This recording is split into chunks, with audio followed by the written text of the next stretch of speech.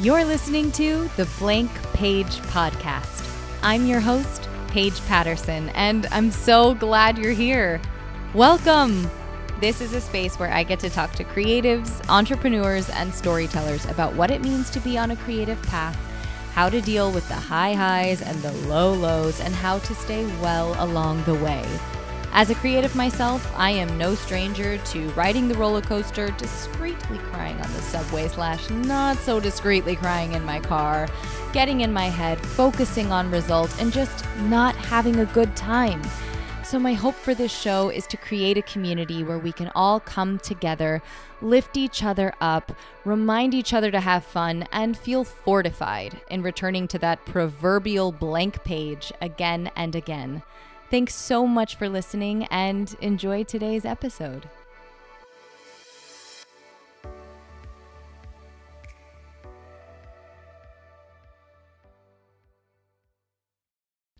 Hi friends, happy Monday. I hope everyone's starting the week off bright-eyed and bushy-tailed post Super Bowl. Hope people aren't too hungover. Admittedly, I watched none of the Super Bowl and was basically by myself all day. John worked an event for the Super Bowl, so I was pretty much cruising around the neighborhood and doing a lot of cooking and spring cleaning because we're kind of we're at that point that is right in between the winter solstice and the spring equinox. So I'm excited about that. I'm looking forward to spring. I'm also looking forward to sharing this episode with you guys. This is such a special one. Petey Gibson, what a guy. As I say in the episode, I had the pleasure of meeting him through Nika, who you all loved on here. And our first in-person meeting was this podcast. And so it was a little bit like how it was with Tanya, where it was like a fun first friend date via podcast. And I gleaned a lot from this episode. So much about process and radical acceptance, and there's so many good nuggets here. And I also I love the pace. I love the pace at which Petey is moving through life. And I even noticed listening back to the episode how it was contagious, and I felt myself moving in a more slow and thoughtful way while conversing with him. So I hope you guys enjoy this chill, inspiring, massively beautiful episode with Petey Gibson. There we go. All right, y'all. I'm sitting here. Now I'm sitting. With the amazing Petey Gibson. Oh, hi. Petey Hi. is an actor, a producer, writer, improviser, among many other things. Yes, and. I just learned, like, cat sitter extraordinaire. Yeah, really, you need your cat sit. Yeah. Selfishly good to know. Yeah, I'll come on by. Good. Well, thank you so much for doing this. I had the good fortune of meeting Petey through Nika Izel Pappas. You guys know her. She was on this pod, and the movie that Nika was in, The Sympathy Card, the amazing lesbian rom-com, Nika was opposite Petey, and I had the pleasure of seeing it, and it was such beautiful work. So Thank good. you. Yeah. Thanks. It's so scary to make a baby and put it out there. And be like, oh, I guess people that I know are now going to see me do this. Yeah. And it's wild. Yeah, because you were a producer on it too, right? So did you have a hand in it from the beginning? Not from the very beginning. I was initially brought on as an actor. And then sort of as it progressed, it was written and ultimately also directed and co-produced by Brendan Boogie, who is a cisgender, straight, white man. Yep. And he had the sense to go, I really want to do right by this project, and I am very opinionated. And so I was like, hey, here are things off the bat that, like, not only would feel good to me as someone who's part of this project, but also, like, we're crowdfunding, and when you're crowdfunding, you want to bring people into something that they really believe in and they really feel excited about. Yeah. And I was like, that means that the queer community is going to want to see this, and, like, we want to make a product that is really like inclusive rather than like just catering towards an audience. Like I think queer or like minority filmmaking has to be really thoughtful because you're making it for people that are like really want to see themselves on screen. And so I ended up coming on as a producer and sort of a queer eye. Was it your first time producing? It was my first time producing something of that magnitude. Yeah, that's so cool. Yeah, I like co-produced a web series that I did, and I've been like a live producer. I've done like, that's where I got started, was on the stage doing variety shows and vaudeville, and I used to produce burlesque shows.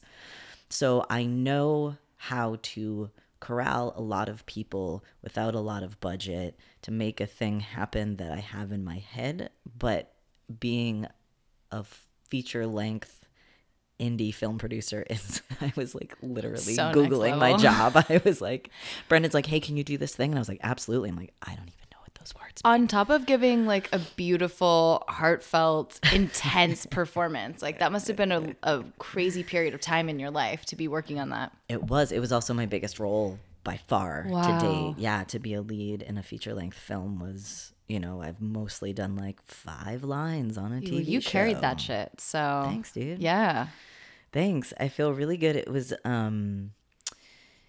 also, I'm a trans man, and it was my last like female role. Yeah. So it's kind of amazing to like have the biggest thing that I've done that people will see forever. Like now I watch it back and I love it, and it's beautiful, and in some ways it's like a little hard to see myself like in a former way where I wasn't like fully comfortable, but it's nice to go out with a bang. To be like, all right, I'm literally making a lesbian rom-com. That's like the dream. Yeah. So Oh, that's amazing. yeah, it's cool. Well, I love starting these interviews with compliments, and I already, sort of gave you some, but I thank mean, you. truly, your work was so beautiful, and I mean, I've heard nothing but amazing things from Nika, and anyone who Nika loves, I'm just like, yes, please. And in our little bit of time off mic, I'm just like, you're such a great, like, gregarious person, so open, and I've been so excited to talk to you. And even on your social media presence, I mean, social media is its own thing, but I appreciate your candor and you sharing your journey in a really nice way. Thanks. Yeah, I appreciate that. Yeah. I'm blushing for all of you.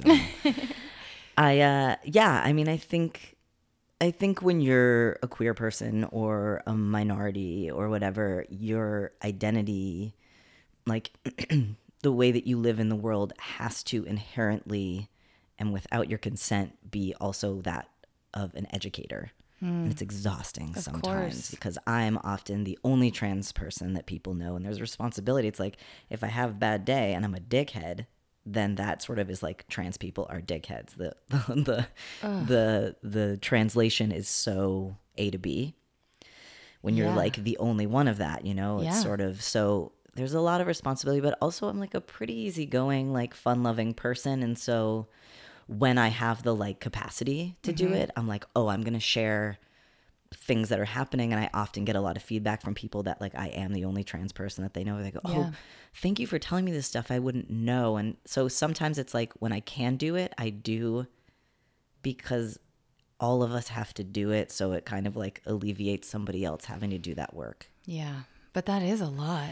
It is. But then the next time they meet a trans person, they go, oh, I have a base of knowledge. And then they don't bother that person. So really it's, the children are the future. Yeah, so true.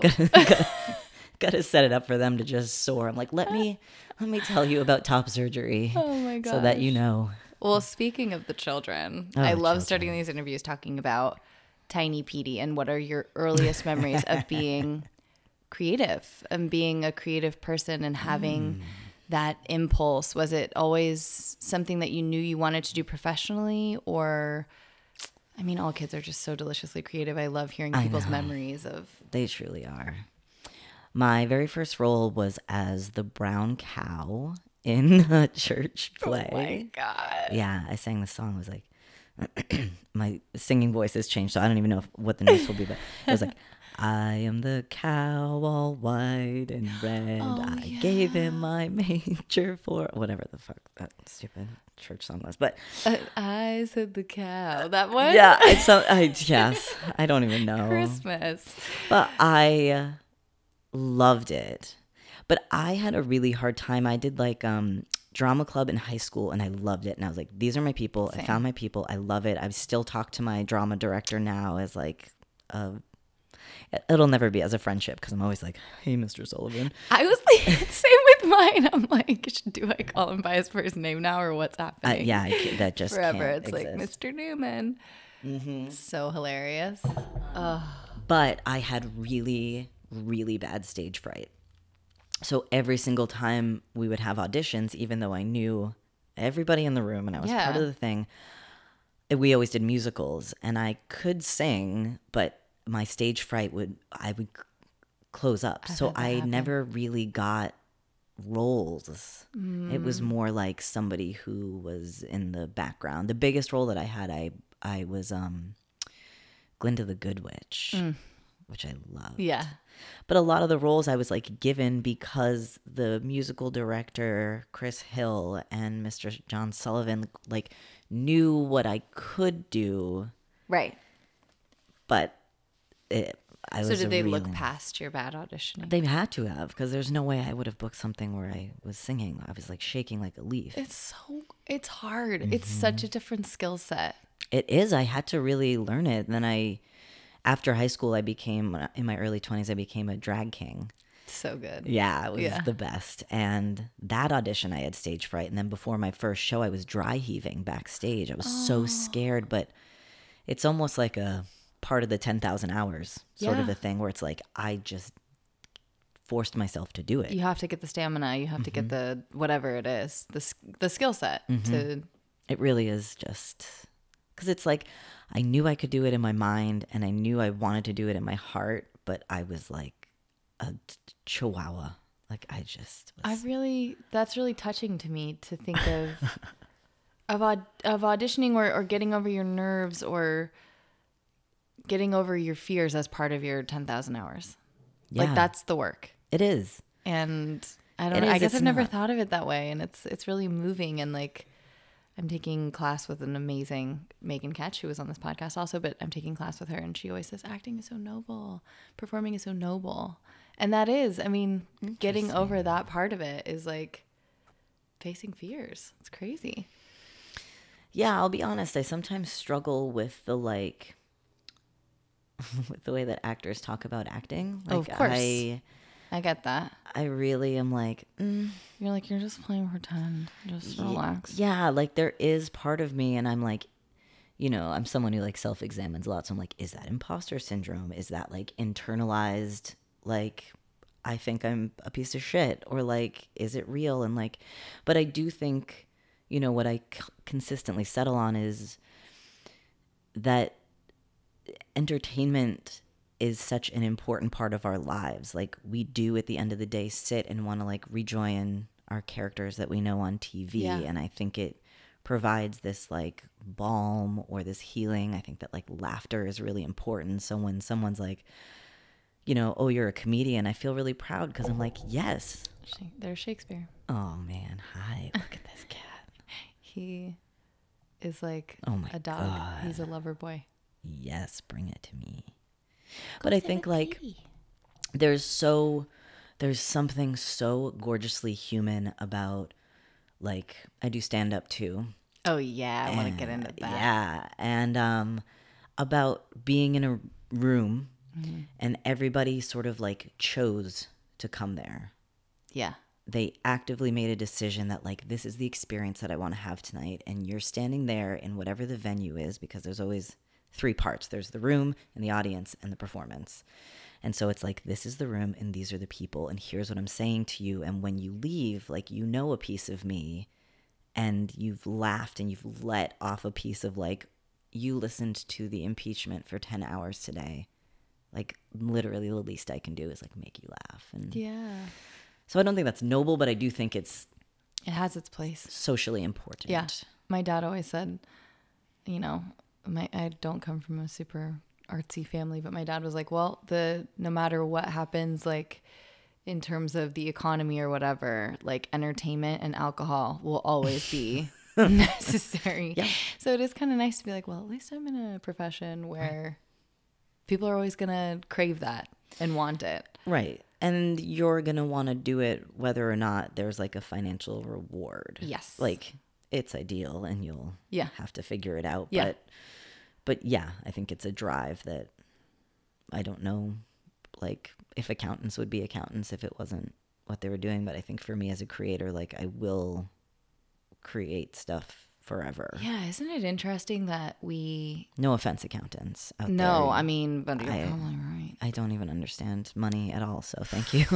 I feel like it is interesting to be a part of an industry and in a job that is also like what you do for your like health and human expression, you know? Like it's very, there's like this duality to it that it's taken me years to, I feel like, make peace with. So yeah, it's crazy. It's it then means that like you have to, when they talk about like doing the work, it also means so much personal work because you can't be a mess while also trying to do a comedic role or, you know, whatever.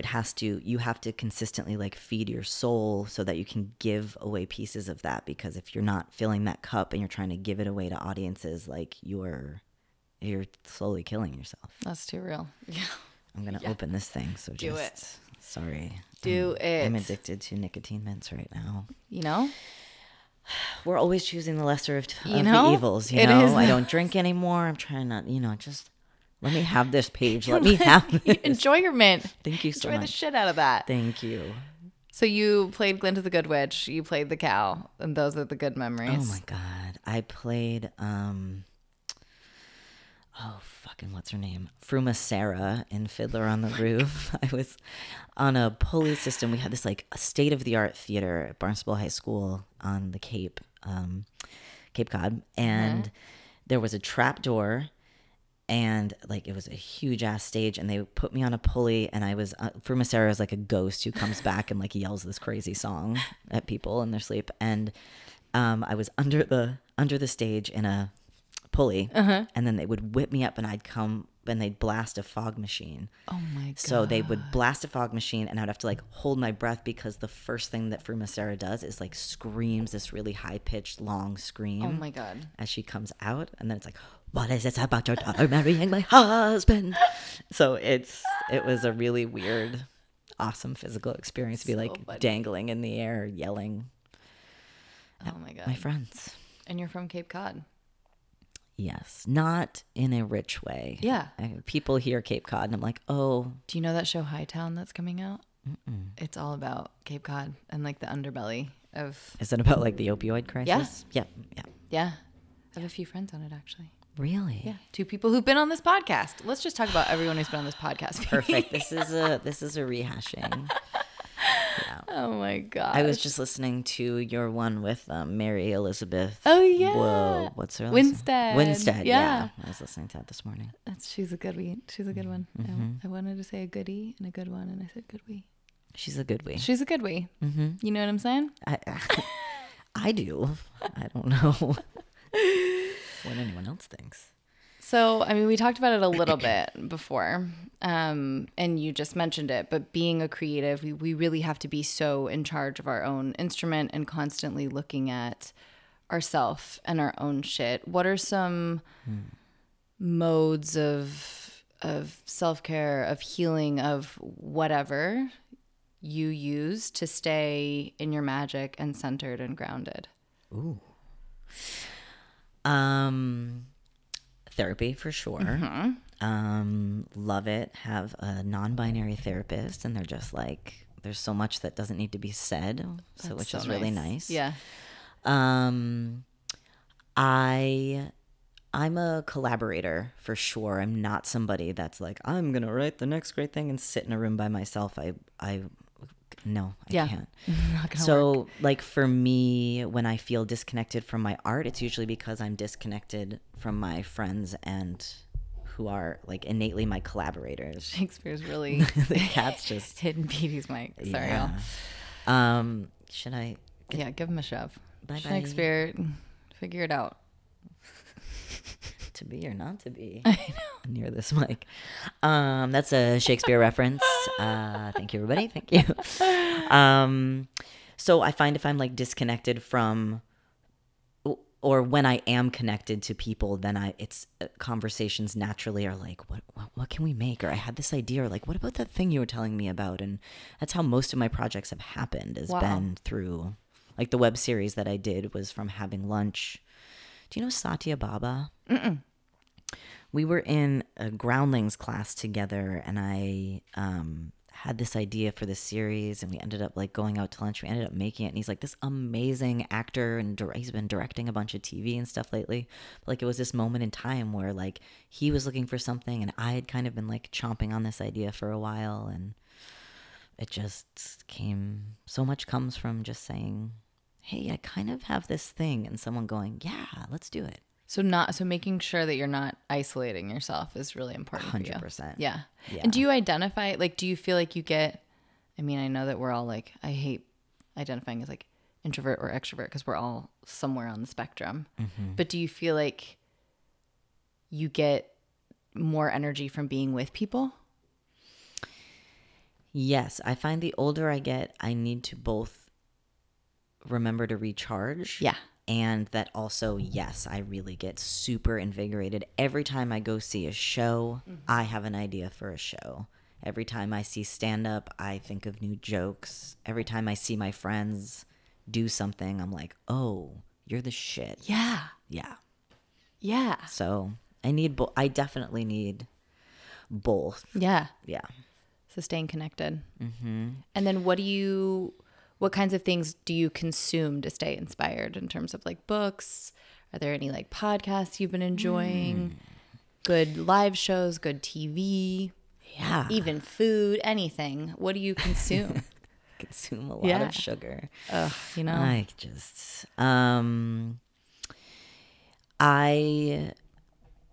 I consume a lot of, maybe this is a dumb answer, but like I consume lately a lot of like really deep conversation with friends.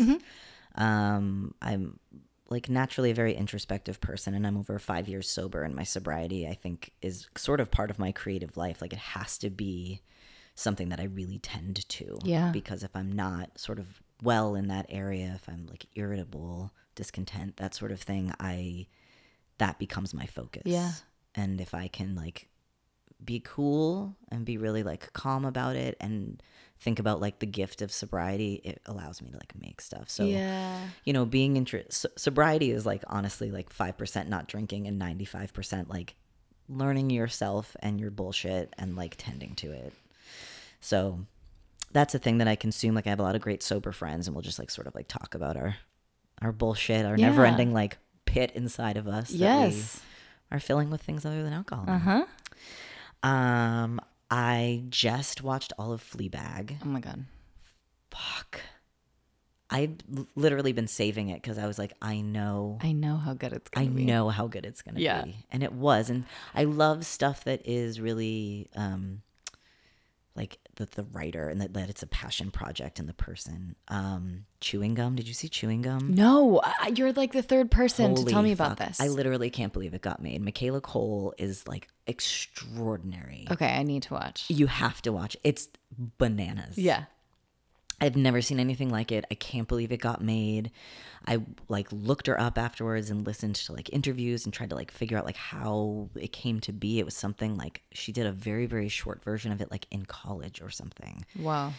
And it's so like racy in some ways and just like really envelope pushing. And the interviewer was like, how did this TV station like push back against you? And she said, you know, they really let me do whatever I wanted. And I was like, oh, you found the right head of something. Because in somebody else's hands with somebody else's opinion, that show could never have been what it was. I feel like all that stuff like is like dating, like in terms of anything in the business, like reps or producers or finding your actors or whatever. It really is like you gotta find the right people. Yeah. Because plenty of people could do it. Of But it's course. going to be a very different experience is. than you might want it to be. It is, and it's especially if it's on camera, it lives forever. Yes. So that's sort of a thing where you want to go, okay, it's not just that we have a deadline, we need to fill this. Like, this exists now. Like, once it's on film, that's it. So that's important. Yeah, finding the people that sort of like boost, elevate, and yes and your vision. Super important. I just had my life completely fucking changed because I never listened to audiobooks. I've literally listened to one, and it was like a Scottish romance from World War II. Very specific. Story for another day. He likes what he likes, okay? But it was Oprah Winfrey put out a book called The Path Made Clear. What? It's gonna blow your fucking mind, Paige. Can't wait. You have to listen to it. You have to. And Oprah wrote it? Yes. And it is it's talking about purpose. It's talking about living a purpose-driven life. Why is she so enlightened? She talks about it in the book. I mean, it's crazy. Yeah. Like the work that she's done in her lifetime is so incredible and the most inspiring thing. Well, she talks in the book about really listening to your gut about something that like feels right, and sort of not taking into consideration what like other people's version of like failure is. Like, she was a news anchor, and she thought she would love it, but she didn't love it, and everyone told her she was terrible at it, that she would never get promoted, that she was not good on television, that she was too, black, and too this and too that, and too, like, she was too big. So much stuff with weight. Yeah. Yeah. And so she got basically, like, I'm doing air quotes for you at home, but she got like quote unquote demoted to doing like human interest stories. And she interviewed like somebody, like he was like an ice cream guy or something. I want to say Baskin Robbins, but I don't think that's right. But anyway, she talks about in the book, reference it there. But she got demoted, and by all accounts, she was completely demoted to doing this thing that like no one wanted to do and nobody took seriously and nobody cared about. And she left that and was like, oh, I found my calling. Yeah. I want to sit across from somebody and understand what you're doing now. Right. I want to understand like how they got where they are, what they think about things, what brought them to where they are, and I want to learn from them. Yeah. And that was a revolution for her because so the book is pretty much about like finding your calling, finding your purpose, whether that's being a mom, whatever it is. It doesn't mean being Oprah. No. It means like, what is the thing that feeds you? And I listened to it 2.5 times through, and it like blew my fucking mind open. Did it give you any clarity on your own purpose? I really need to like turn the train around and focus on like what I want. I transitioned hormonally 9 months ago and had top surgery 8 months ago. So recent. And I'm 37. I'm not afraid to say it. Tell him. Tell him. I still go out for teenage roles, and it's like me and a bunch of teenagers in the room, and I'm like, oh, yeah, you do look like a babe. But I have to say, everyone I know who's 37 right now, they're like killing it. Like, I kind of feel like 37 is like a fulcrum age where people just get like magical and they get a good dose of fuck it in their system. Yeah, you're like finally old enough to be like, oh, I actually can internalize that it doesn't matter what other people think. I swear, I'm looking around, I'm like, wow, everyone I know who's like hitting success in varying degrees, and not just like monetarily or like in terms of showing out, just like hitting a stride, is 37. Yeah. It's a beautiful age. Good. I have them to look forward to. Yeah. I had a really, really hard personal like 1.5 years. Yeah. And part of that, I was like pulled back to just sort of like take care of myself. There was a lot of grief. There was a lot of like hard stuff. And so I haven't really made much in the last year. I haven't done a ton of auditions. I did a live show for a while. I stopped doing that. I stopped doing stand-up. My Groundlings program ended, which was like another huge like loss in a way that I didn't really like think about. Just a lot of like changes and endings and things. And so listening to this podcast. It's like a winter season. It was. And so this podcast, like the clarity that I got was like, oh, like you're safe now. Yeah. You know what you're about. Like, you know that it feels good to talk to other people. you know that like you've made a lot of big, hard decisions that are right for you. So, yeah. Do you feel like now you're in a place where you're kind of just like not coasting, but being able to like slowly just rebuild a little bit more? And because I feel like it sounds like before you had that hard year, or maybe during that hard year, you were just making decisions where you were having to like slash things or get rid of things or drop things. Oh, I was literally figuring out like where I was living and Yeah. and hanging on to my sobriety. Yeah, so, like, on top of in everything some ways, else. Yeah, you got to really, really dial back when there's something like that where you go, I know that I have an illness that has to be tended to. And then here are 10,000 triggers coming at me. Right. And now you've lost your home. And yeah. So, so I think that book sort of like, it was like a real like pump up talk where I was like, oh, I do have purpose and I do matter. So let's go fucking get it. Yes. Yeah. So I wouldn't say I feel like I'm coasting. I do feel like I'm on an upswing. I'm all about 2020 energy right now. Yes. Yeah.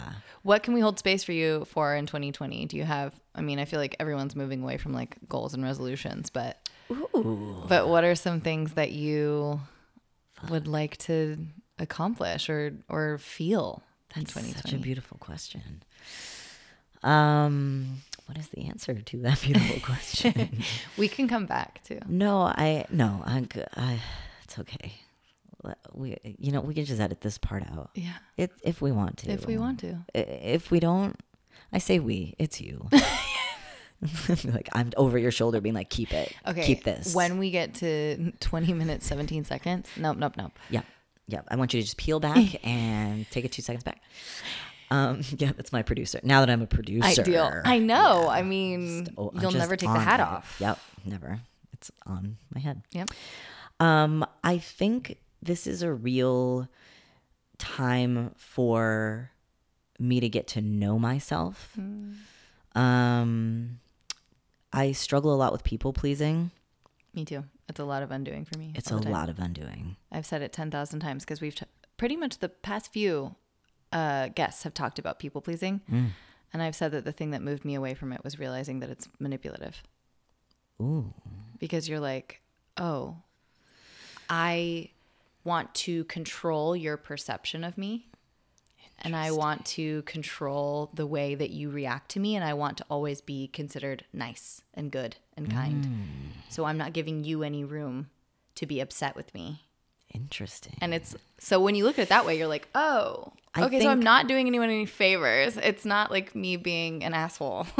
Right. Well, I think for me, I've almost thought in a different way that I'm not doing myself any favors, that I think I try so hard to be a good boy. It's betrayal. So that you will just like me, that I shut down aspects of myself that maybe you won't like or you'll reject me for. Or, if I say this, it might be a hard conversation, and it does such a disservice to if I'm with somebody, and it does ultimately such a disservice to my heart that I am telling myself that like the way that you exist is too much for someone to love you.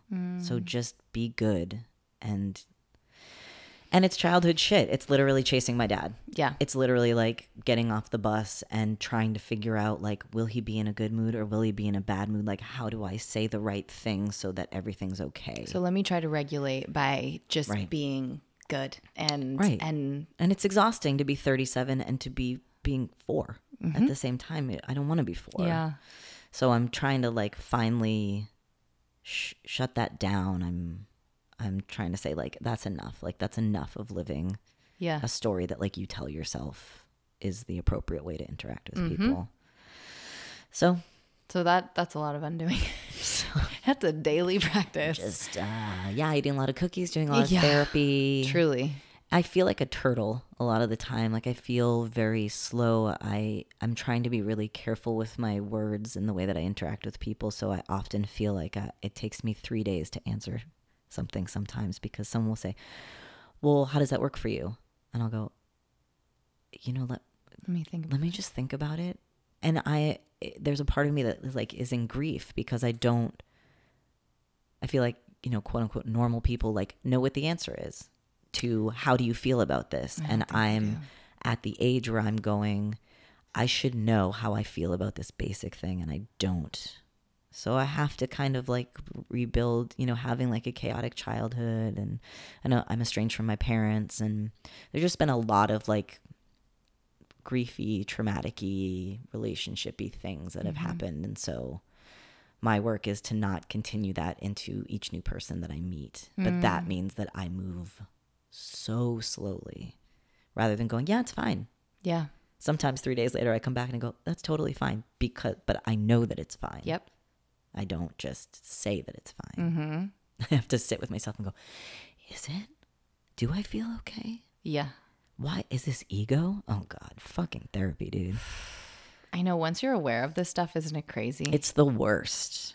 It's like, it's crazy. You hear your bullshit out loud and you go, I'll sometimes be talking to like acquaintances and I'll say something and go, you know what? I don't actually mean, I just said that because I'm scared. And people are like, what? Wait, no, but that's the most magnetic thing you can do, because you're holding yourself accountable and you're like, I'm not gonna lie. I'm gonna like, you know, Radical you're just so honesty. in touch with like, you're shining the flashlight on all of your bullshit and being like, oh, okay, so I just found this. I'm gonna let you know I found it. Like, it's so vulnerable, but it's also like so admirable. And I feel like, I really do feel like the paradigm is shifting, I hope anyway, in the world, in the way that we all deal with our shadowy trauma bullshit. And I think that it does take like you're saying, being slow, being radically honest, being in radical acceptance, like you were saying. But it's just so different than what we've been spoon fed and what we were taught was safe and okay,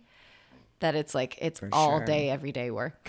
Like, it is. And people, nonstop. I think in their 30s and 40s are making a decision like, do I go with what the 1950s paradigm was of like what men and women are and what is and isn't okay socially? Or do I look at Gen Z being radical, magical creatures who say, actually, my pronouns are they, them, and, you know, and I work with youth, and they're, you know, from their perspective, they're looking at like generations of people who have just fucked stuff up so hard for them. They're looking at like a world that is dying environmentally, and the ways in which, you know, we've been involved in wars their entire life, you know, and these kids are born like post 9/11. They do gun training in second grade, you know, shooter things. And it's just like, they're living in such a intense time, and they have access to all the information. Like, I didn't have the internet when I was their age. Right. There I go. And I'm 37. But like, you know, I think they have so much information and they have so much connection through social media. So true. Which is like a good and a For bad better, thing. for us. Exactly. Yeah. But I think, you know, we can look to them and see. I think for me, what I have to do is see the world through their eyes and go, this doesn't have to be this way. Like, socialism isn't a bad word, for example, or like the ways in which we look at gender, like, why are they that way? The Gen Z is going, why? They're going, why? The way that, like, you know, the flower power generation of like 69 sort of looked at the world and went, why? But why? But these kids have access to the internet. They have platforms. They're not just 15-year-olds that we dismiss as, you know, oh, you're just a kid. Right. They're literally like in Davos, like talking to the world, saying like, this is not okay. Yeah. So it's really Amazing. It's really, really amazing. Because if we don't listen to what they're saying, then we are accepting a world that doesn't work. So. Yeah, not making any new decisions. Yeah. So maybe that's World War III, or maybe we actually make a change. Yeah. We'll see, right? It definitely does feel like we're in a like, could go. Yeah. Could go either way. I know. I'm like looking at these impeachment things and I'm just like, good fucking God. So crazy. Who can say both sides are the same? Like, who? It's like, it's really just like stranger than fiction. If there was a Everything right movie, now. if there was a script based on what was happening, no one would buy it. be They'd like, be like, "That's this fake." is too obvious and dumb. Stupid. Yeah, that would never happen. Be like, oh, he'd just say stuff out loud. Yeah, okay, great plot point. Great exposition. The president just walks out and says, I Exactly. did it, and then walks away, and everyone's cool with it. Yeah, all right. Oh man. It's yeah, I don't know. It's I know we're talking about creativity, but I also think like No, but it's and so also many people are like, holistic. oh, it's getting political, and I'm like, the political is personal, and like especially as a queer person, it's like that was one of the final breaking points with like my parents or with really interacting with any Trump supporters is like, you are okay with these 10 things, these 50 things. And if you're okay with them, you don't respect my life as being worth like dignity. Right. So we have nothing in common Yeah. anymore. And I think that like that's important. That's what happened in Germany in World War II was like neighbors had to make a decision like, am I cool with this because Hitler like brought us some great economic boom and put in the Autobahn or whatever the fuck, like, or do I say like, ooh, this doesn't feel right, this isn't quite right, and Right. like I have to push against it. Have you noticed how much World War II, especially like Germany, like German World War II stuff is present in all of the TV and film and everything right now? I mean, it's just like, it's amazing. I mean, it's no accident, obviously, It but can't be an accident. Yeah, it's like every trailer I feel like I see lately, I'm like, and we're back in Nazi Germany. Cool. so like, history does repeat Yeah. itself. Great. or we're trying to be like, hey, learn from this. Don't do this again. It's I just hope crazy. so. Yeah. Yeah, I hope it's not super glorifying. Mm-hmm. There's so much of that like greatest generation or, that sort of like, it's exhausting. I know. It's crazy. So What do you feel like is the biggest hindrance to your creativity? my procrastination. And it's not even like procrastination because like I don't think I'm capable. I'll sit, I'll make a to-do list. I'll be like, you got this, baby. You're going to do it. And then I turn on The Office and I watch season 3 of The Office for like the 500th time. And in my mind, I go, no, this is good because like this is a perfect television show. And so this will aid your writing and this is character work. And like, let's look at the mannerisms that Steve Carell uses. But I'm like, no, I'm using this as an excuse to like do nothing. It's amazing the lies we can tell ourselves. Dude, last month, I think it was last month's horoscope, Channy Nicholas was talking about.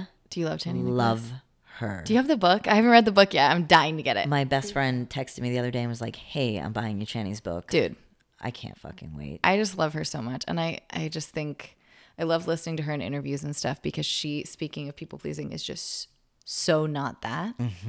And not even in a way that is like bristling or anything, but someone will, sort of like identify for her something that they think she is. And she'll be like, actually, I don't like to use that word. I'm actually not an activist. You know what I mean? And Ooh, she'll just I need like to listen to her interviews. so then. good. No, she's like, they were like, you're an activist. She's like, nope, I'm not. Actually, my wife is an activist. I don't identify as an activist.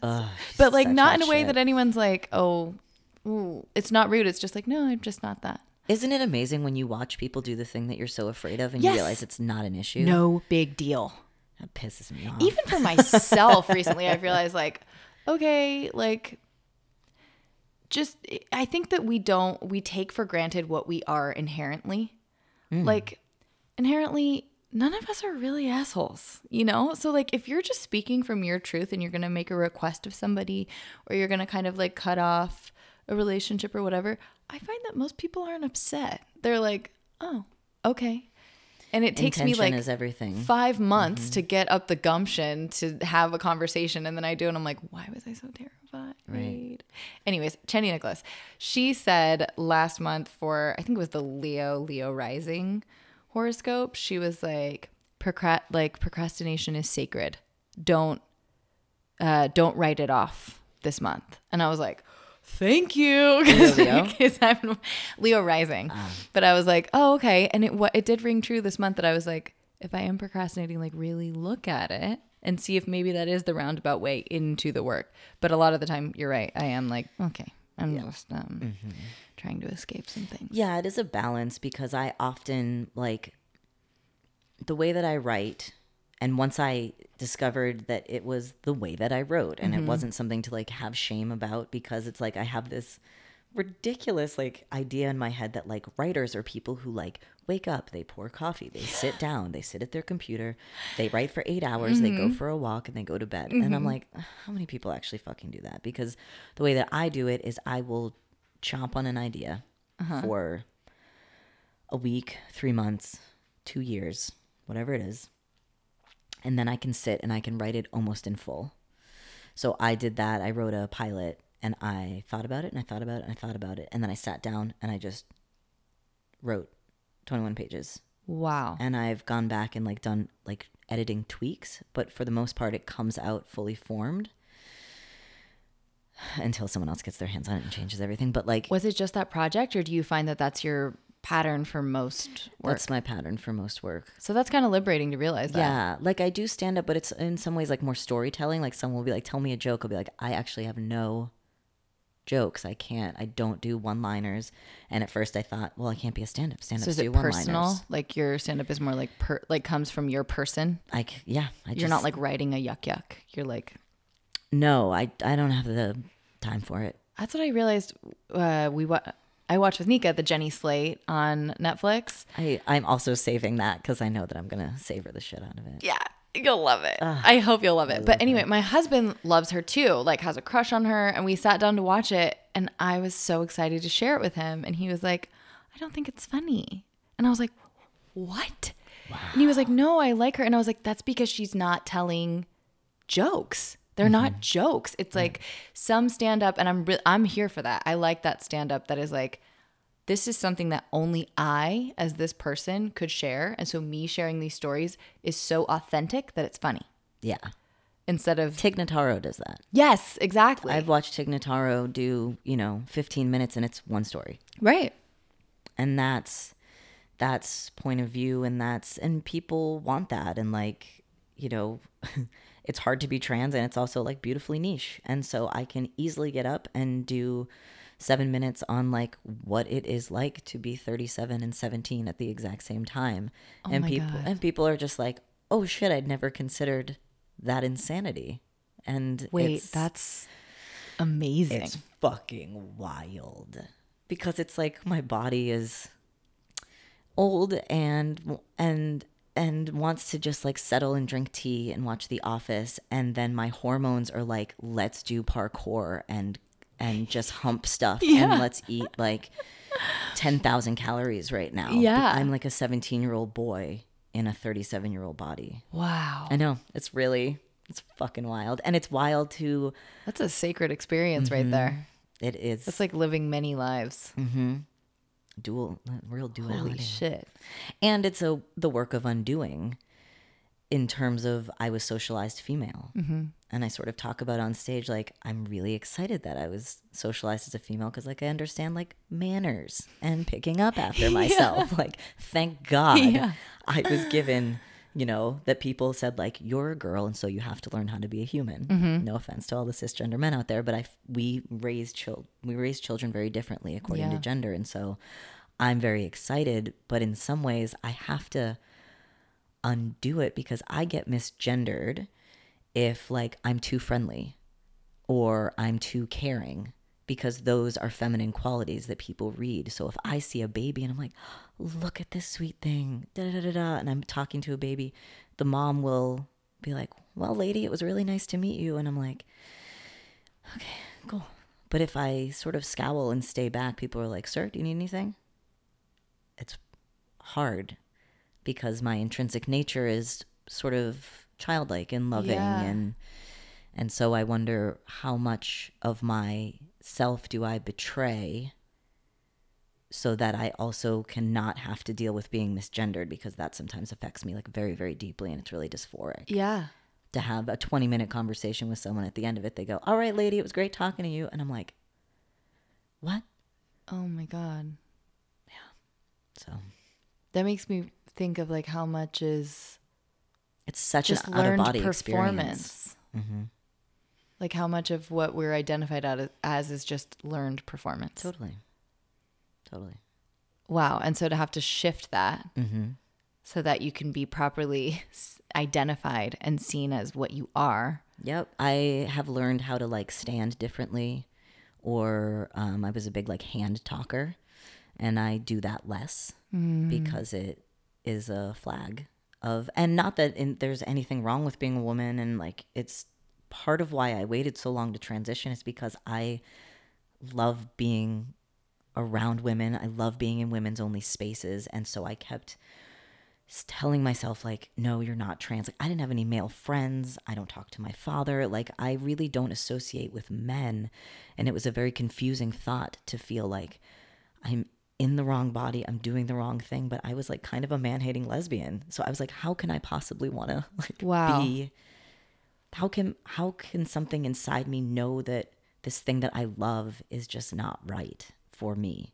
And so it's weird to try to learn like how men are. How many years did it take for you to reconcile with that? It's probably life's work stuff. Yeah. And I don't really have the story like, you know, some trans people are like 3 years old and they know they're in the wrong body. And I don't identify with that at all. Like I really loved being a little girl. And I feel like I'm a very, very sensitive soul. And I think it really, like, thank God in my family that I wasn't a little boy, because I think it would have been sort of squashed out of me a little bit. Yeah. You know, I so you can appreciate what was. Absolutely. Yeah. I loved coming out as a gay woman. I loved like dating women in a queer relationship. I loved being in women only spaces. I was a drag king for 10 years. Like for me, it was like a really beautiful part. And I don't feel like I wish I'd transitioned earlier. Like I think I'm a slow person. Like I think I just do things really slowly and discover things about myself really slowly. And once I realized that, I was like, I have to be okay with it. So liberating. It is. Somebody said something in my early sobriety. They said, it's like you're sort of chained to like the back of a pickup truck, and the truck is moving slowly, but the truck is moving, and you can either walk alongside the truck and look at the view, or you can be dragged down the street. But either way, the truck is moving. And it really is something that I think about all the time. Like life is moving, things are happening, so much happens outside of our control. Other people's reactions, auditions not going the way you want them to, a project that you think is happening, falling through because the venue booked their friend instead. Like you might have been perfect for the role, but you don't have the right hair color. Yeah. Like there's so much that you have to be in radical acceptance about that. For me, I think, okay, it's part of the journey. I say that to myself all the time. Well, this is just part of it. Yeah. There's no way to go back and say, I regret that relationship, or I regret. You can learn to do things differently. You can learn lessons from things, but I try to think like, all right, like I can either let myself be dragged, or I can say, okay, this is happening. Like what's beautiful about it? Ugh. Yeah. And sometimes what's beautiful about it is just really hard. I went through a divorce, and I'm the most horrifying. And it really dismantles like every part of yourself. And I still would say that is the path that it took. I can't regret meeting this person. I can't regret proposing. I can't regret what was a beautiful wedding weekend. I have to know that now, 17 months later, that like I was able to transition because I was suddenly left with like, all right, if I don't care what my wife thinks, and I don't care what other people think, and I have all the things that I thought I would have, I don't have anymore. Like, what do I want? Yeah. And Yeah. And I don't know that I would have done it otherwise. It gave you space. It gave me space. Probably terrifying space initially, but space. Well, it allowed me to have the performance that I did in the sympathy card. So good. Because part of my role was, somebody who was looking at their wife and having marital troubles and saying, I can't do this, but with actions, not with words. It wasn't that type of fight. But, and I'm mostly a comedian, and it's the most serious role I've ever done. And there's comedy and it's a rom-com, Yeah, but totally. there is a lot of darkness and a lot of depth. And I Yes. think like there was one day me and Nika were filming. We had a scene where we fought in the kitchen. And our director like knew all about Nika. Knew, like I was just a mess sometimes, and I knew it was going to be a really like close to the bone scene. And before, the director was like, "Look, if we need to cut and take a break, like just tell me." And the scene always ended with me like sort of crying or like welling up with tears. And I did it like 2 or 3 times, and I went, "I need a fucking second," Yeah. because it was Need a so break. brutal. You know, it just that is being an actor. It has to be. It has to. You booking it is because like there is something that you are bringing. Yes. So Yeah. you know, this makes it sound like I'm happy that my divorce happened. Let's be clear. No, yeah. Not at all. What are you doing? It like went on the screensaver and I gotta watch it. Oh, fuck. That's smart. That's diligence. I know, I should just leave it open. Okay. I feel like there was another question that I had for you. I wonder what it is.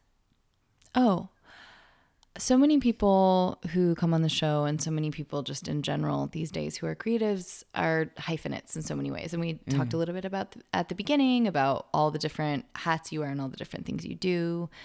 Do you find it to be difficult to balance so many different creative outlets, or do you find that they feed into each other? Is there some that are there some that feel like they want to take more precedence this year or not? Or Well, I feel they have to coexist. I just can't. It's very hard for me to be like just an actor. And that's another thing that I examine, like, am I just trying to run the show or whatever, but I think like you start to have a lot of experience and you see something not working on set and you go, God, I wish I could say something. Or I wish I could, it's sort of hard to be someone but a lot of the projects that I've done have been like creative. I haven't done a ton of stuff that is other people's things where I'm just purely like a hired actor. And a lot of that is because I come from live performance where I write a show or I book variety performers on a show and I host it, I produce it, I'm selling tickets to the show, I'm first one in, last one out. That's sort of, you're the muscle. that's my knowledge. Yeah. I didn't go to school for acting. So that for me, I don't necessarily think like an actor. I think like somebody who wants to create an amazing experience for people. Yeah. That's my so training. Cool. It's like on the ground training. Yeah. So then you haven't had any where you were just like an actor for hire experiences? I have. I'm curious how that must have felt after having more power. I mean, which is also a whole other exhausting thing, being in Right. charge of so much. But were you like, what the hell? Why are things run this way? Well, in some ways it's like great. I've had You're like, cool, I'll just have this tea Yep. and come get me when you need me. Bye. Yeah, there's 3 that I'm thinking of. I got to do Broad City in the final season. I loved it. Oh my God. It was what a fucking masterclass. I was very starstruck that you were on Broad City. I was starstruck that I was on Broad City. Yeah. I flew myself out there with 3 days notice. Hell like yeah. I literally Local hire, what's up? Hi. I paid to be on Yeah. Broad City when all's said and done financially. But yeah, that was such a masterclass in watching the way that Abby and Alana work. We got to improvise a lot. It's really hard because after it came out, they cut a lot of what we had done. And that was really tough because like I was on set for 8 hours and like I got to really improvise with Alana. There was a point at which like I was holding her in my arms and she's sobbing and I'm rubbing her face and like talking to her and like, you have to be in radical acceptance about like what we cut for time and how we tell the story and like so many things that have nothing to do with you or the heads of it or the writers or the director. It might be the editor going, we need to lose 10 seconds. So, bye. Yep. Oh. Earl Grey is currently slinking under the entertainment center to get one of his Mylar balls. Anyway. Jesus. What a So dick. it was a master class. It was an absolute masterclass in watching them go cut, and then Abby going, what if we said this instead of this? And Alana going, oh yeah, what if we did this? And then, you know, like, so they work in a way that like would be my dream I was going to job. say that must be so dope for you because you're just like the collaboration king. And I got to see that that's possible, that it's not just like a writer's room and then you get, and everything gets sterilized or everything gets changed, that I got on set and they both separately were like, we really loved your tape. Because I auditioned for a smaller role and they ended up coming back and asking me to audition for the larger role. Best. And it was from them. Like they have an actual hand in the casting. And so that was what they said, was like, we really loved your tape. Yeah. And I was like, what the fuck are you doing looking at my tape from LA for a bit part? Yeah. And I was like, oh, I now am seeing in action the way that like if I ever have a show, like I will, I know that this is plausible. Yeah. That was great. I did very, very minor thing on Grace and Frankie. How was that? Amazing. Yeah. I was so... Does that shoot on Paramount a lot? I was so fucked up right before it because I couldn't decide whether it would be better or worse to meet Lily and Jane. And they ended up not being on set that day. My scene was with Martin, and which was amazing. Him and I like strolled around a little bit and talked about like sobriety and like had really good like deep conversation. It was really beautiful. I love when the good ones are actually good people. Yes, Martin Sheen, good one. Ugh. Exactly how he seems. Really, we talked about like his Catholicism and how he reconciles it with like his politics, which are progressive, and it was deep. Wow. It was deep. And so that was great because I got to like be paid really well, be fed really well, be in a really cool trailer, have like 3 lines so I didn't have to worry. But you just get to be And I and just got see to it be. all. That's, yeah. Since I moved to LA, I've like definitely done smaller stuff than what I was doing in New York. I mean, I went through a 3-year nothing slump, which is a whole other journey, but it's been so cool. I feel like the experiences I've had where when you are doing something smaller, you really do just get to take in. And a lot of the stuff that I've been doing has been with bigger people than I was working with. Great. So me doing something small with someone bigger, and I'm like, oh my God, it's just a gift to accept that and be like, oh my God, this is just a day for me to watch. And take the fear out, take the expectations out, where you get on set and you go, oh, like this isn't. I think a lot of acting in LA feels like actors trying to like sell themselves or beg themselves onto a set. Petey. And it's couldn't be further from the truth. I have been going through my own thing with the waiting rooms out here. I was very lucky and I was super well integrated in New York and like had really genuine, lovely relationships with casting out there and fucking loved auditioning. Now, you know, most things are tapes. I'm sure you find that also. There's just so many tapes these days. But going into rooms out here, I'm like, oh my God, I'm not enjoying it because the waiting rooms are just balls of stress in a way that New York was not. I feel like there's so much more like we have our feet on the ground. Like we've all done this. We've all done, like you're saying, like we've done the things in the basement. We've made our own work. Yeah. Whereas in LA, I'm just getting this vibe that it is what you're saying. It's this like desperate, let me sell myself, let me compete and freak. And I'm like, what is this? Why is this LA desperate energy? Like, and I'm upset that it's affecting me. It's false competition. You're not competing with anyone. Yeah, you're not. You're competing with yourself to feel good. Like, I don't know how else to say it. Like, another great thing about being like a niche performer as a trans man is that I know everyone. I go into the cast room with the same 6 trans guys. We're friends outside of here. We're all friends. And like one of us is Indian, one of us is Latinx, like one of us is super tall, you know? So it's like. So you're like, it's nothing personal. If they're going to go with you, they're certainly not going to go with me. And like, I made a decision to always like look at everyone in the room and smile at them. And when I leave, you know, after I do my audition, I walk back through the casting room. I go, one of us is going to book it. Have an awesome day. And I leave. And I say that almost every single time. It's the truth. Because the truth is that like one of the trans men in that room is going to book this role. And it would be fucking great if it were me. Right. But if it's not, like, we really all do pull each other up. Like, I know if I ever get a Broad City show, I already have a list of like who I would hire, who I would work with. I was going to say, I want to see all of you guys on the show. Right. And that's like, I want to see that waiting room on a show. Totally. The pilot that I've written like includes a bunch of trans men. It's like about like a group of trans men living in Los Angeles. And I think like we'll all do it. When I was in Boston, one of my friends was Faith Soloway, Jill Soloway's sister, who created Transparent. And when I moved out here,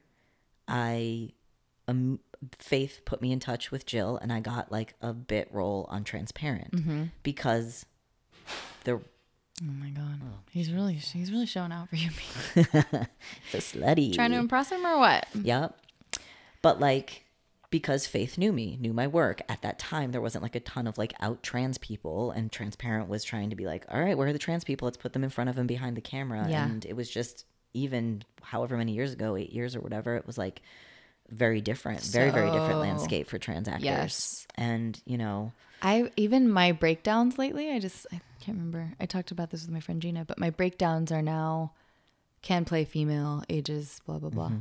And I'm like, that's so nice. it is. Like, I got my first audition for a non-specific trans man. It was just a male role. It was so weird. I was in the audition room with like a bunch of dudes, like cisgender dudes.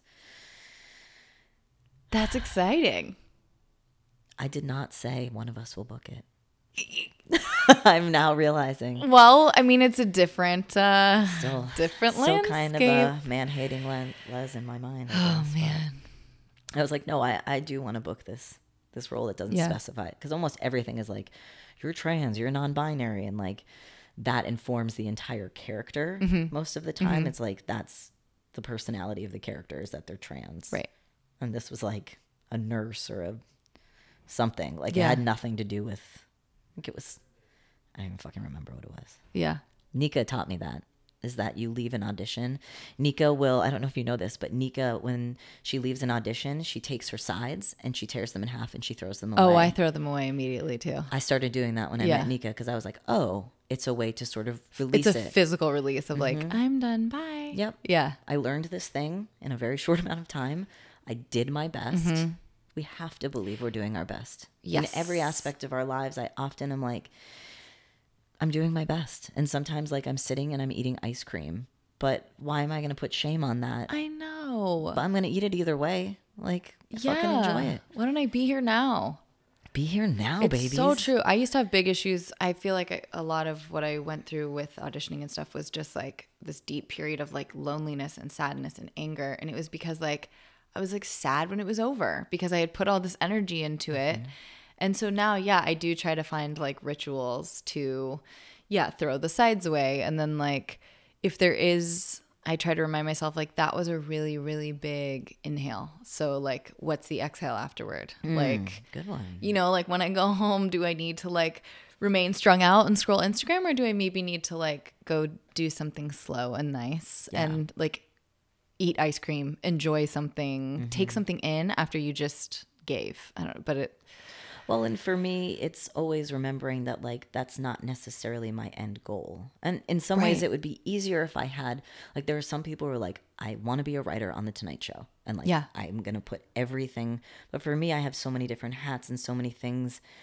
And some stuff that's super fulfilling doesn't include me as, like, an actor at all. It's looking at what my friends are doing and going, how can I help you make this? Right. So that circles back to the earlier question, which is like, it can be really fulfilling to be a multi-hyphenate and to have multiple outlets. Because I'm not hanging my happiness on the outcome of that audition.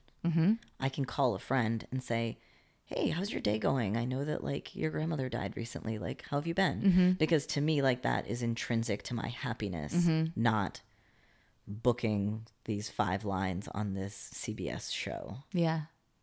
In some ways, it almost is a financial urge. Yeah. rather than, because the rest of it I do have to look at like is ego. Like it would be great to say like I booked this thing and I booked this thing and That took me 3 years to realize. yeah, you have to be really cognizant as an actor, especially in Los Angeles, of your ego, and because it feeds your motivation. Yeah. And it's just not sustainable though. It's not. Feels like it is, but it sure isn't. It's not. And like entertainment is part of the dialogue. And so like I booked something several years ago on Two Broke Girls. And it was super offensive to trans people. But I booked Two Broke Girls and I was like, oh my God, this is amazing. And I'll get to do this thing and like, it'll be great and it'll be fine. Like it's Two Broke Girls makes fun of everybody. And like, I justified all these things in my head. And then it got cut and I breathed the biggest sigh of relief because I thought forever, all the people that I know that I tell it gets better, or the children whose like mental health I help foster into being like, you deserve to exist in a beautiful way in this world. I then would go on a TV show and like do something shitty. So once I did that, and thank God it was cut, it was their cold open, and thank God. Yeah. Yep. But ever since then, I'm like, I'm just not even going to take the audition. Yeah. If it's offensive, or if it's just like another trans person being murdered, or if it's like a show full of white people talking about their bullshit, like fuck that. Yeah. That already exists. Yeah. That doesn't need to include who I am. What I have to give as a person is not benefiting in any way from keeping a dialogue going that's toxic. So, yeah. Making choices. Yes, exactly. How do you want people to feel being around you? I feel like even just in the little time I've spent with you, you're so empathetic and kind and very conscious of the energy that you put out there. Oh, thank you. Yeah. Yeah, empathy is such a double-edged sword sometimes. Yeah. Because you really take on other people's It's stuff. like boundaries versus empathy. Man, Like, boundaries 2020. I mean, boundaries 2020. Too real. We're all doing our best. Yeah, we are. I want people to feel safe. The cat is scratching. You've made Earl Grey feel very safe to be Yeah. himself today. But I think safety doesn't get enough credence, and I think safety is weaponized by the far right. Like that they talk about like snowflakes and safe spaces, and they ridicule it as something that is for babies. And like, one, we are all like our baby selves, and like we carry into our adulthood things that happened when we were little. And like, we do require safety, because safety leads to vulnerability, it leads to happiness, it leads to human connection, it leads to, if somebody feels safe with you, then they can also share parts of themselves. And if they can share parts of themselves, then they can be a version of themselves, I believe, that they are really proud of. Yeah. So not that that's my work, I think that's everybody's work, Yeah. but I think fear is, in some ways, the largest motivator. It's gotten us to where we are politically. It informs so much of what we do in like a micro sense and in a macro sense. And so if you can help somebody else feel safe enough to like put their shoulders down, to feel like there's room for them to exist in all their bullshit and in all their dreams, then that there can't be anything more beautiful. Yeah. I think. I think you're I don't right. know. I agree with that. Who's to say? Okay. Rapid motherfucking fire. Oh my God, I'm so nervous. What is your favorite meal in Los Angeles? Ooh. Oh, fuck. You can give a few. Oh my God. I bet you have some good racks. Okay, wait, give me 1 second to think. You've lived here a while. I have. I know. I'm like, you like talk about how beautiful it is. You've learned that you're slow. And I'm like, go fast. I know rapid fire is like a nightmare for You're like, me. no. I have a really bad memory too, and I sometimes will just be like, I'm blank. I don't know. I work at Kitchen Mouse, and the food there is like truly exceptional. So shout out to my job that also is like some of the best food in LA. What do I crave? There is a place in Eagle Rock called Chateau Lemongrass that does pho that is fucking ridiculous. Yes, wordplay. I need that. It's really I good. haven't found my pho here yet. Chateau Lemongrass. Okay. Filet mignon pho. Yes. Fucking killer. Fucking killer. That sounds amazing right now. I used to work at a place called the Village Idiot on Melrose. I was like, why do I know that? Yeah, really, really good. The best hot chocolate, big hot chocolate connoisseur, Cafe Tropical on Sunset. Why do I feel like I've driven by that? It's many like a times? Cuban cafe. Oh, yeah. Uh-huh. Silver Lake. They do really good hot chocolate there. It's such a cute little joint. It Tiny. is. They have AA meetings in the back, which is how I know that place. I got sober in the back of No way. Cafe Tropical. So I would I'd go to 8:30 a.m. meeting. Someone would pick me up at 7:45. They'd bring me to the meeting. I'd order a hot chocolate. I'd sit in the meeting. So it's also this sort of memory of making a different It's a choice. healing in hot sobriety. chocolate. Yeah. I love that. Dump cinnamon in it. Fucking kill it. Ugh. So do you not drink coffee? I don't drink coffee. I don't drink alcohol. I can't have gluten. So, Do you take tea? yeah. How do you take your tea? I will drink Earl Grey or Jasmine Green just straight unless I'm missing my mom, whom I'm estranged from. And then I will have black tea with sugar and milk. And I listen to Linda Ronstadt, and I drink tea the way that my mom drinks tea. And Did I you let watch the myself be movie really yet? sad. I haven't. I can't wait. I loved it. I loved it. I I loved every second. highly recommended. So good. I think it's on Hulu now.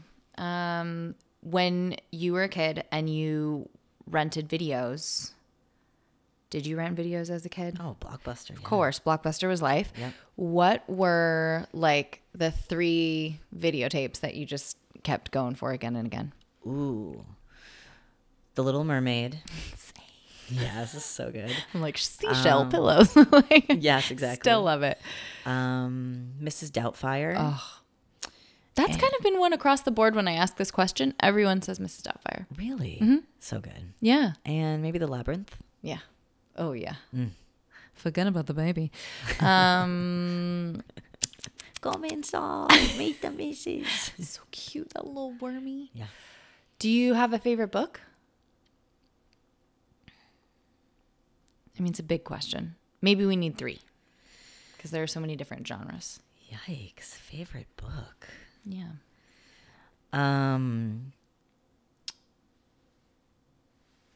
Just edit out all this dead space. Okay. Great. Done. You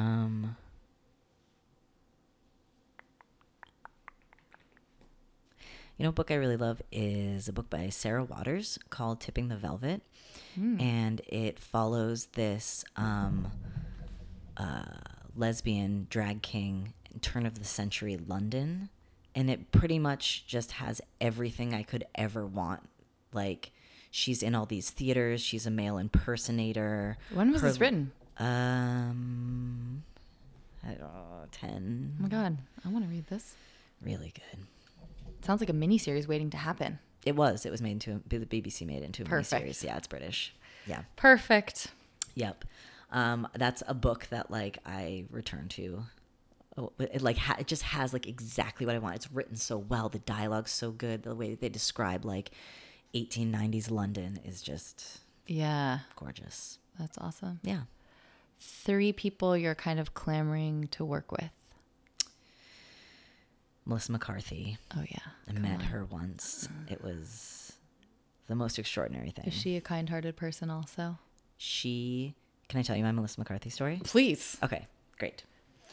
I would say my 3 people are Melissa McCarthy, Steve Carell, I really love, There's this woman named Saran Jones. She did Dr. Foster and Gentleman Jack, and she's extraordinary. Oh, yes, yes, yes. Michaela Cole from Chewing Gum. Really, really love her. Yeah. A lot of people. Yeah. God. I know. Fucking clamor It's an all inspiring day. time.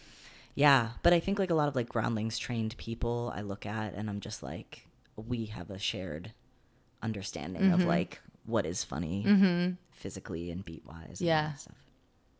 I'll tell you my Melissa McCarthy story. Please. Great. I'm waiting tables. All right, I'm waiting tables at the Village Idiot. It's right by Groundlings where I go to school. The door opens. It's like a Tuesday lunch. It's dead. I never work Tuesday lunch. The door opens out of my periphery. I'm standing at the computer punching something in, and I see the door open, and I go, hey, you can sit wherever you like. And she goes, oh, great. And it's fucking Melissa McCarthy's voice. And I like look up, and I look into her face. She's a foot away from me, and I go, what are you doing here? I don't know why I said that. I Just literally, came out. what are you doing here? And she just gave that beautiful Melissa McCarthy like grin. And I was like, I am so sorry that I said that. Please sit wherever you like. And I really make an effort if I'm waiting on famous people to like not say anything. Totally. So I was like super chill the whole time. And then I dropped the check. And as I dropped the check, I was like, hey, I just want to tell you that I'm actually waiting on you today because of you. And she was like, what do you mean? And I was like, well, I saw the movie Bridesmaids when it came out, and your performance shook the fuck out of me. It was how I would want to be a performer. And I looked you up, and it said that you went to a school called the Groundlings. And so I looked into the Groundlings, and I found out that Pee Wee Herman also, Paul Rubens developed Pee Wee Herman at the Groundlings. And I thought, oh my God, I'm about to turn 30. This is what I want to do with my life. Cool. So I left my partner at the time, and I drove to Los Angeles, and I joined the Groundlings program. Oh my gosh. And I'm in Groundlings now. And tonight is my very first showcase in intermediate. And I never worked Tuesday lunch, but I switched so that I could do my show tonight. Oh my God. It was like... That's like the most kismet day. It was unfucking believable. So I literally was waiting on her because I saw her in Bridesmaids. What did she say? And I took that job at that restaurant because it was right near Groundlings. I worked crazy. at that specific restaurant because of why I came to Los Angeles. And she was like, holy fucking shit. She was like, who's your teacher? I'm going to text him and tell him to pass you. Spoiler, he did not. Oh, shit. No, he was a dick. But she was like, break a leg. You got this. Like, she was really loved the Groundlings program, you know, and it was where she really developed all her stuff. And so we were... In no way were we talking as equals, but she did give me the respect of being like, oh, you're in the program that I was in, and like, isn't it amazing? How are you doing? How do you feel? Yeah. I get to the theater that night, and somebody says, hey, I have a flower delivery for Petey Gibson. She sent flowers to the theater, remembered my name, and sent them with a note from her and Ben and the feller that they were having lunch with. Oh my God. So over my desk, I have dried flowers and the note from the delivery. That's pure magic. Isn't that extraordinary? Wow. I love that story. And I really hope I get to work with her someday and be like, I don't know if you remember this, but it changed my life. Yeah. Yeah. Mm-hmm. Oh my God. I know. What? Of all the celebrities that Wow. we've like had interactions with. That story, I'm like, okay, I cannot continue with rapid fire. That's amazing.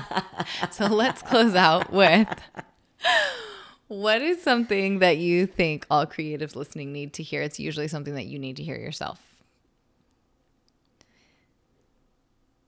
You are such an invaluable piece of this world. There is nobody doing what you're doing.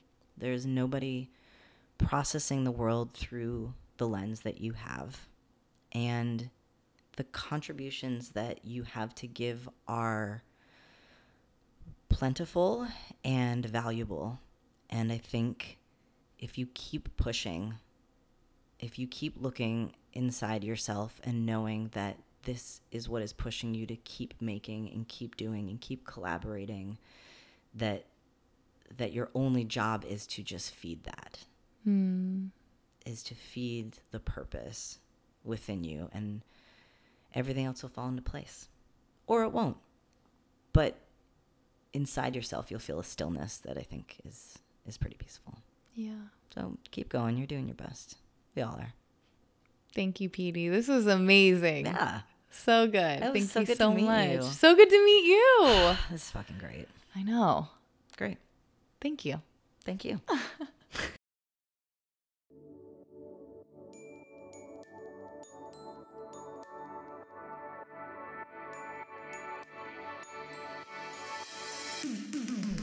Friends, thank you so much for tuning into the Blank Page podcast.